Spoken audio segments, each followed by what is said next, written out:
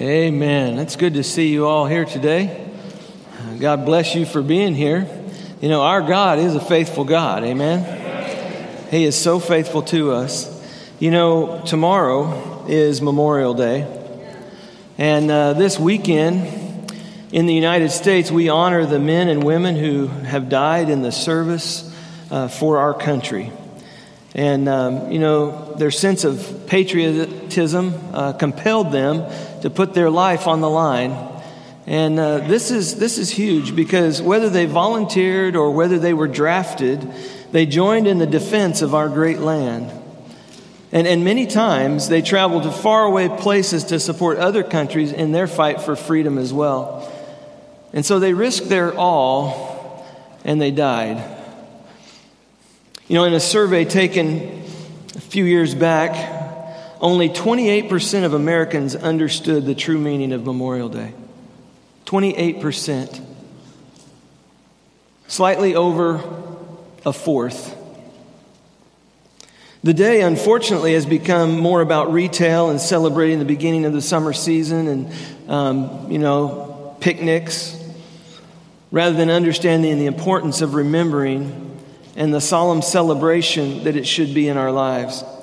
See, it's a day of remembrance, remembering the sacrifices that were made to pay for the freedoms that you and I enjoy.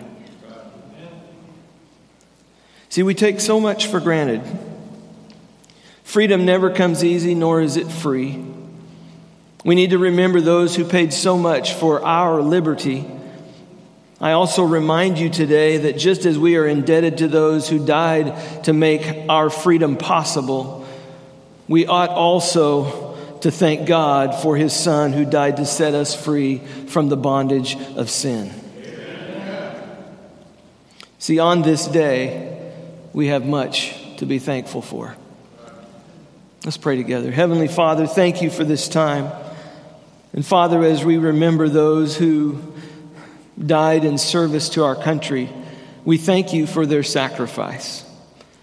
We thank you that we have the opportunity to sit in a sanctuary dedicated to the worship of Jesus Christ.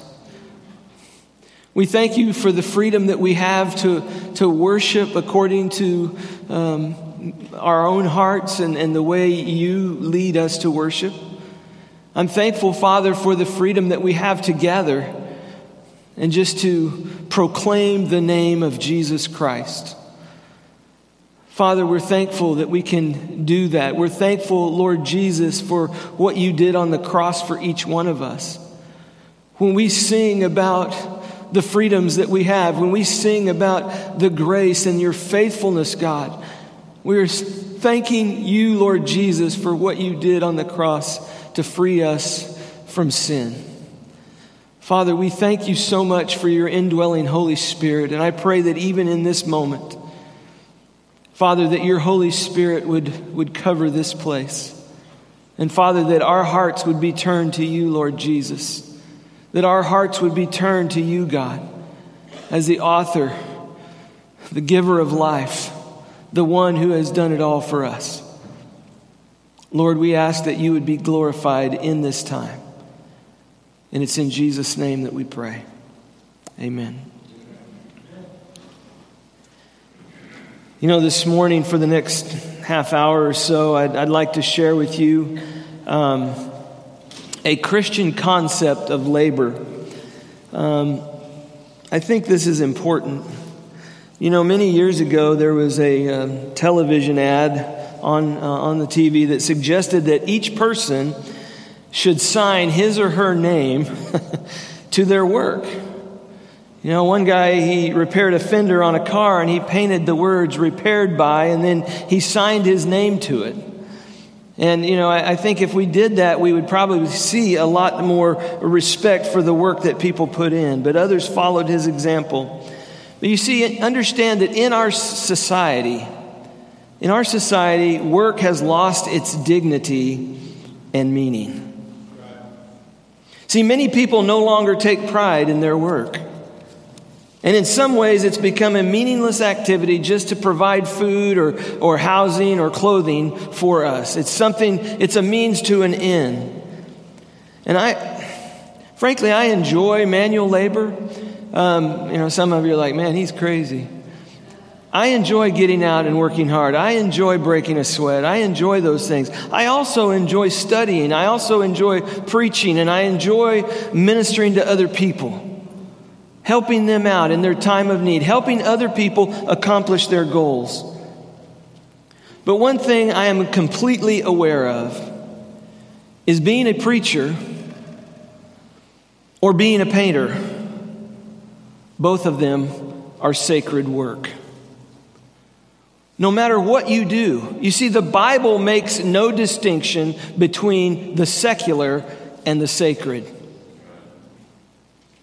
Think about that. I mean, this is one of the greatest results of the Reformation. You know, the Roman Church in the Middle Ages pictured the church as a ship sailing toward heaven with priests and monks aboard. And laymen, normal everyday people, had to swim or be towed by the ropes attached to the ship. And so many, of course, drowned in a vain effort to pursue the vessel of salvation. The Reformation changed this. I mean, justification by faith alone liberated people from slavery of the church. You didn't need the church to save you because Jesus Christ alone saves. I love that. Flowing right out of that was the priesthood of every believer. No longer did you have to enter a monastery or become a priest in the church in order to serve God. Every believer is a priest, and every occupation, every calling, every vocation is sacred. See, Christ calls us to live in this world and not to run away from it. And every preacher and every custodian, both, they glorify God in their work. Doesn't matter what that calling is, doesn't matter what that occupation is. It brings glory to God. I love that. Christ calls us to live in this world and not run away from it. You know, Martin Luther, he said this. He said, if this truth could be impressed upon poor people, a servant girl could dance for joy and praise and thank God. You see, in our society today, we hear a lot. We hear a great deal about wages. We hear a great deal about benefits. But there's a strange silence concerning the quantity and the quality of our work. We want all the money. We want all the benefits that go with it. But what if we're not putting out the work that we should be putting out? The quantity or the quality. See, if we work for, say, from age 21 to, say, 65, 40 hours a week. Some of us put in a lot more than that. 40 hours a week for 50 weeks of the year. Then we will work approximately 90,000 hours. 90,000 hours. If this much of our lives is spent in activity that does not bring real satisfaction, if it does not bring a sense of accomplishment, then the consequences of that will be devastating. What have we spent our life doing? See, work is not optional in God's economy. And I would submit to you this morning that everyone should work. Everyone should work. Obviously, someone in every family has to bring home the bacon, okay? Sometimes it's the husband, sometimes it's the wife, sometimes both. But just because someone is a good provider does not mean that the other one does not work or does not need to work. Moms, if you have young children at home, you have your hands full with plenty of work right there. If there are no children in the home, work can be done outside the home, maybe volunteer work, or even support your husband in his work. College students, high school students, they should work too. I mean, I would say at least during the summer, but probably during the school year as well.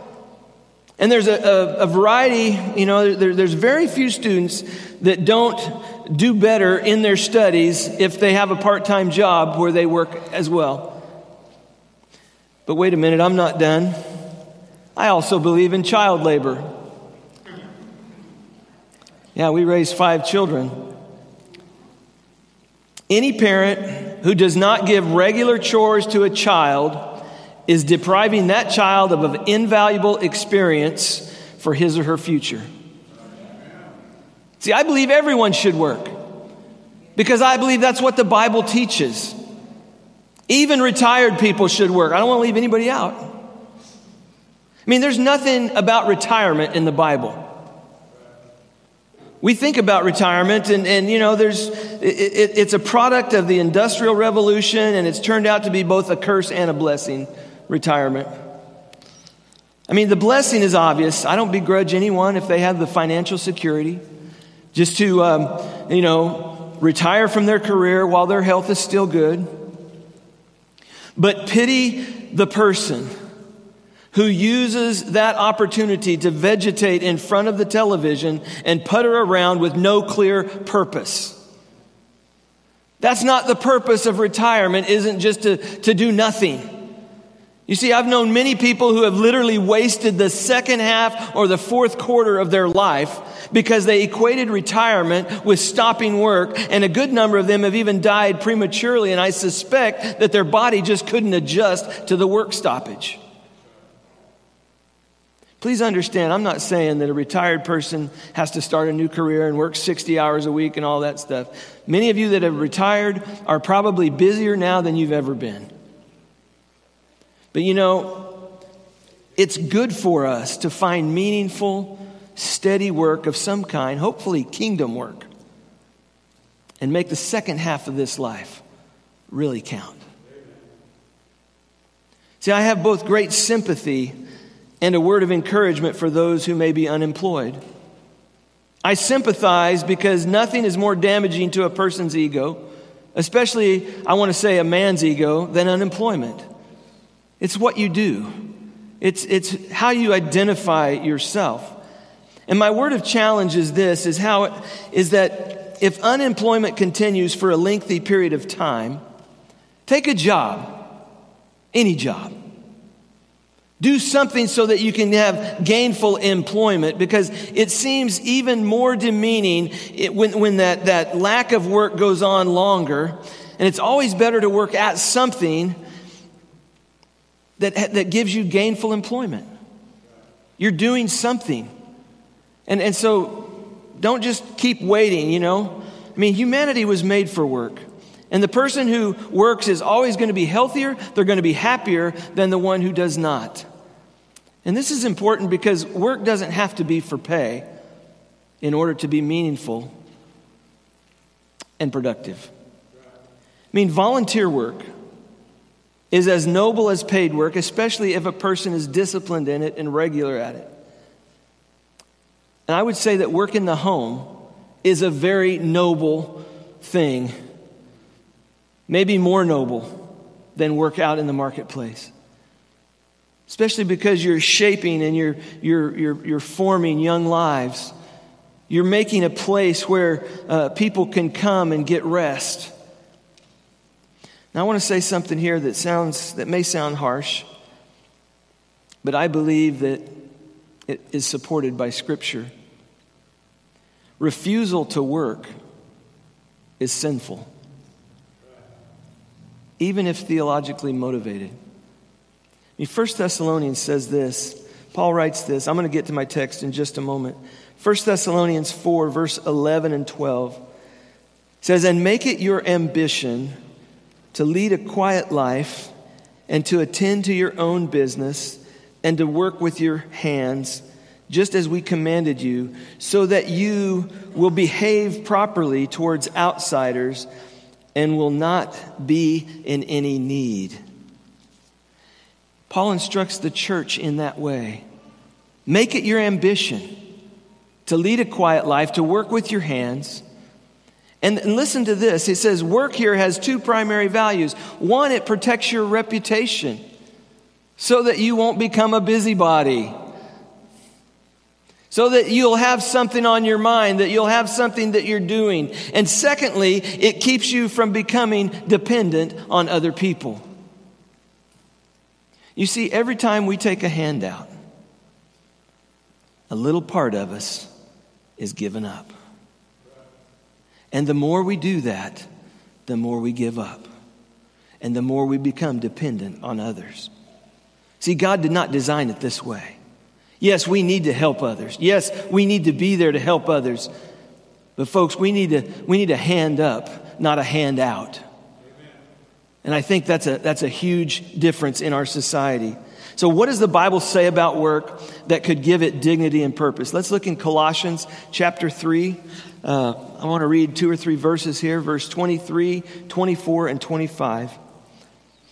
If you have your scripture and you just want to open up to that. Colossians 3, 23, 24, and 25.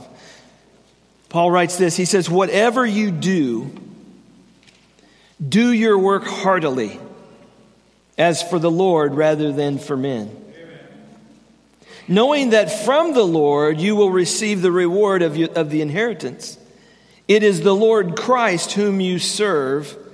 For he who does wrong will receive the consequences of the wrong which he has done, and that without partiality. I want to encourage you this morning, just a few thoughts here along this line. Paul says, whatever you do, and I just want to say, do the job that's assigned. You know, if you have an assignment, then do what's assigned. And so I love this because at some point, you know, one of the first things Paul writes here is he says, whatever you do, whatever you do, he expected Christians to be engaged in meaningful work. Whatever it is that you are doing. He warned the Thessalonians in 2 Thessalonians 3:10. He said this, he said, for even when we were with you, we used to give you this order. If anyone is not willing to work, then he is not to eat either.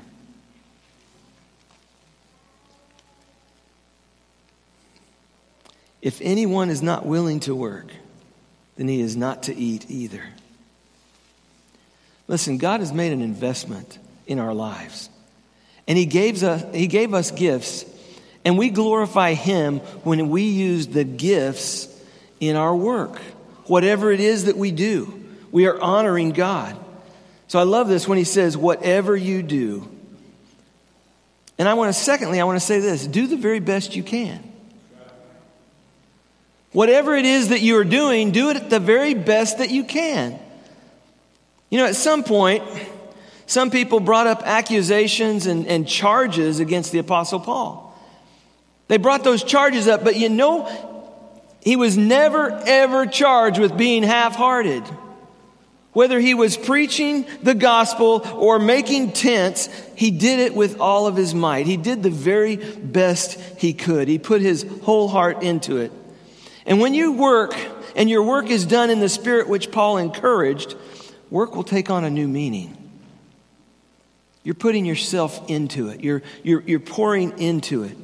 And the philosophy that is expressed by many people today, you know, this philosophy of get all that you can with the least effort.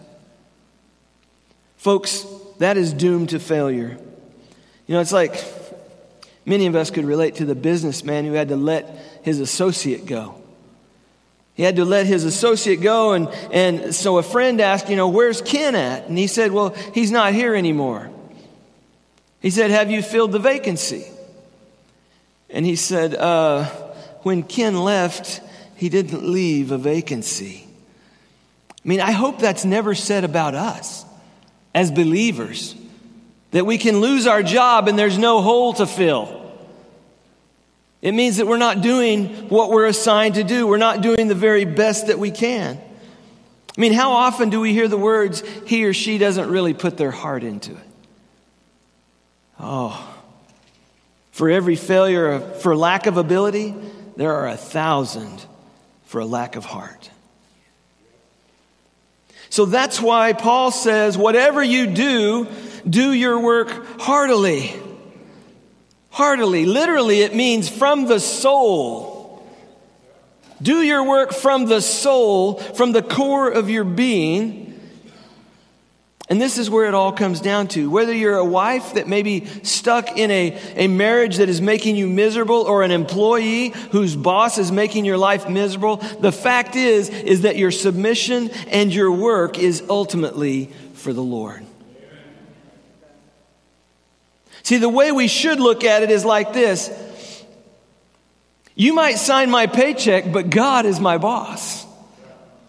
And therefore, I'm going to do the best job possible. You may never give me a raise, but I'm going to store up treasure in heaven. Therefore, I'm going to be the best employee this company has ever had. That's what it means to work heartily. Put your best into it, the very best you can. I would say also do it to glorify God. So who do you work for? Who do you work for? I mean, the secret of noble living and meaningful work lies in our recognition that we are working with God to make the world better. We are working with God. I don't care if you're a plumber. I don't care if you're an electrician. I don't care if you're a substitute teacher at school. I don't care what it is that you do. You are doing that to work with God to make this world better. It's huge. Listen, it's a bad testimony for a Christian to be lazy and deceptive in their work, especially while on the clock. I mean, if we agree to work for a set time and receive a prearranged wage, we're expected to fulfill our end of that agreement. I mean, God's not pleased with those who seek to take advantage of others. He's provided for us. And whether we like it or not, our lives are a representation of Christ in everything we do. I mean, his work on the cross was not done to please men. It was to glorify and honor the Father. His body was not offered in order to reconcile him to the Father. But his body was offered on the cross to reconcile us to the Father. He carried the sin and the shame on the cross in a way that honored God. And you would think that we would be able to work in a job in such a way that pleases him. Think about this. He didn't gripe. He didn't complain. He wasn't bitter. But for the joy set before him, he endured the cross and the shame for you and for me. I don't know. I feel like a lot of times if things don't go our way, we just want to tell everybody about it. See, the key is this. You have to figure out who you work for.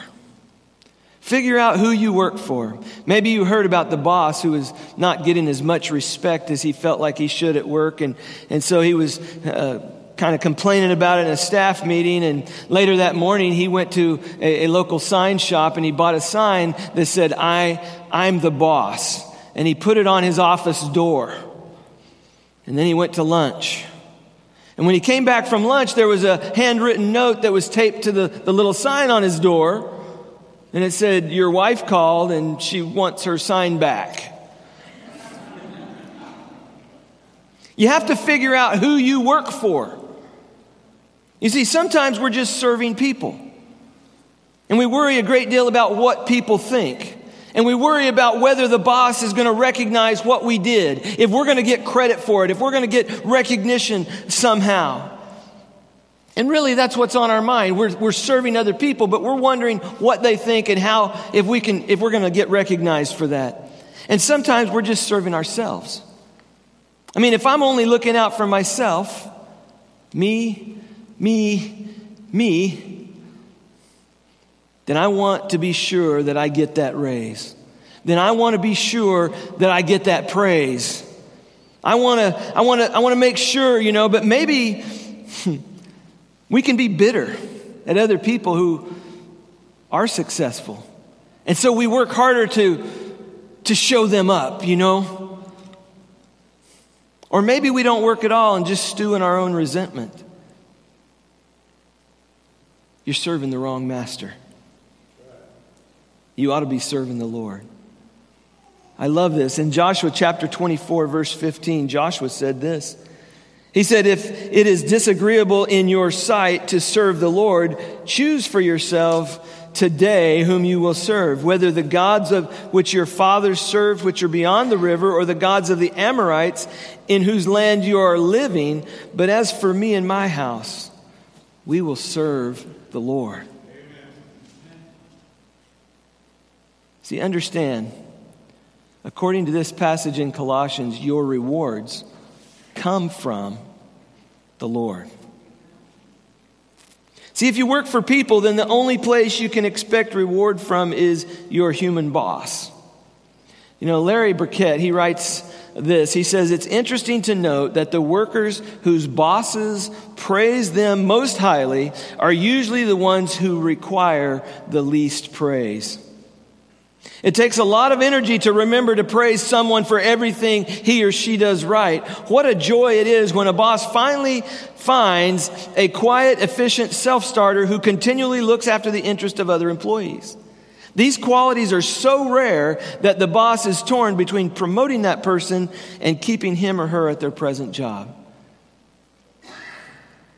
The fact is we're serving the Lord. And we ought to look at those opportunities around us to serve others as serving the Lord. He goes on to say, I've found a common characteristic in Christians who don't rely on praise from others. They take literally the principle of work in Colossians 3:23 and 24. And the key is that they look to the Lord for their rewards. And in doing so, they find God's standards of conduct are so much higher than humanity's that they surpass any of their boss's expectations. See, if you're working for Jesus, then understand you'll receive rewards from Him. Jesus told the story about a master who had some servants to manage his money while he was gone. And this is what it says in Matthew 25, verse 19 and following. Now, after a long time, the master of those slaves came and settled accounts with them. Folks, that verse ought to send shivers through your spine. Now, after a long time, the master of those slaves, those servants, came and settled accounts with them. The one who had received the 5 talents came up and brought 5 more talents, saying, Master, you have entrusted 5 talents to me. See, I have gained 5 more. And his master said to him, Well done, good and faithful slave. You were faithful in a few things. I will put you in charge of many things. Enter into the joy of your master. I want to enter into the joy of my Lord and Master, Jesus Christ. Yes, sometimes we get earthly rewards for doing the right things. And generally, you're going to find out that if you do the right thing, you may get promoted, you might even make a better salary, but not always. Our reward is not always going to come in this life. That's why it's important for us to understand who we work for. But it will still come. We will enter into His joy. Oh, what a day that's going to be. Amen. I say this, why do we serve the Lord? I'm almost done. We serve Him because He loves us. He loves us. We serve Him because He loves us. Paul wrote this to the Corinthians in 2 Corinthians 5, verse 14 and 15. It says, "For the love of Christ controls us, having concluded this, that one died for all, therefore all died. And he died for all, so that they who live might no longer live for themselves, but for him who died and rose again on their behalf."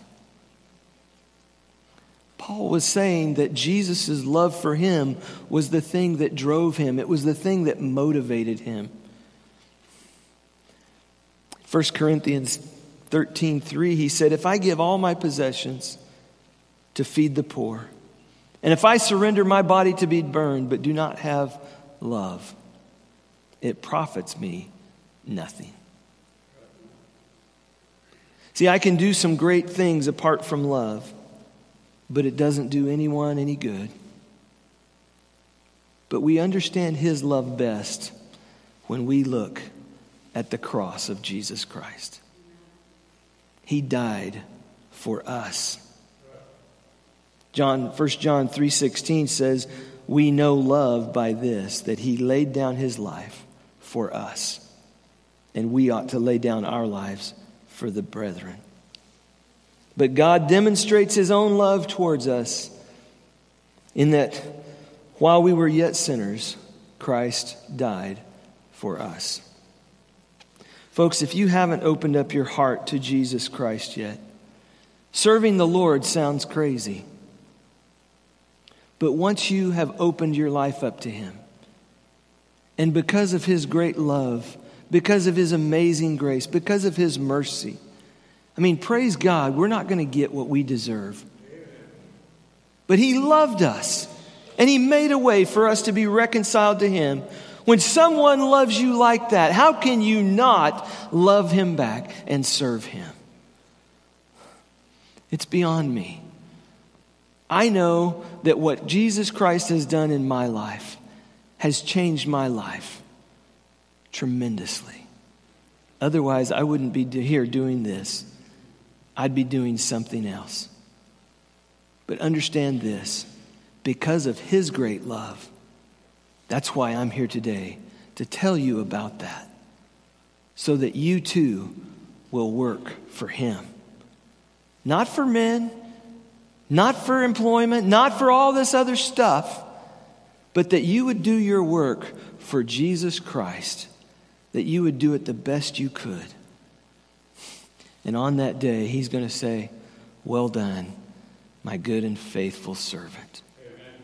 Enter in to my joy." Would you pray with me?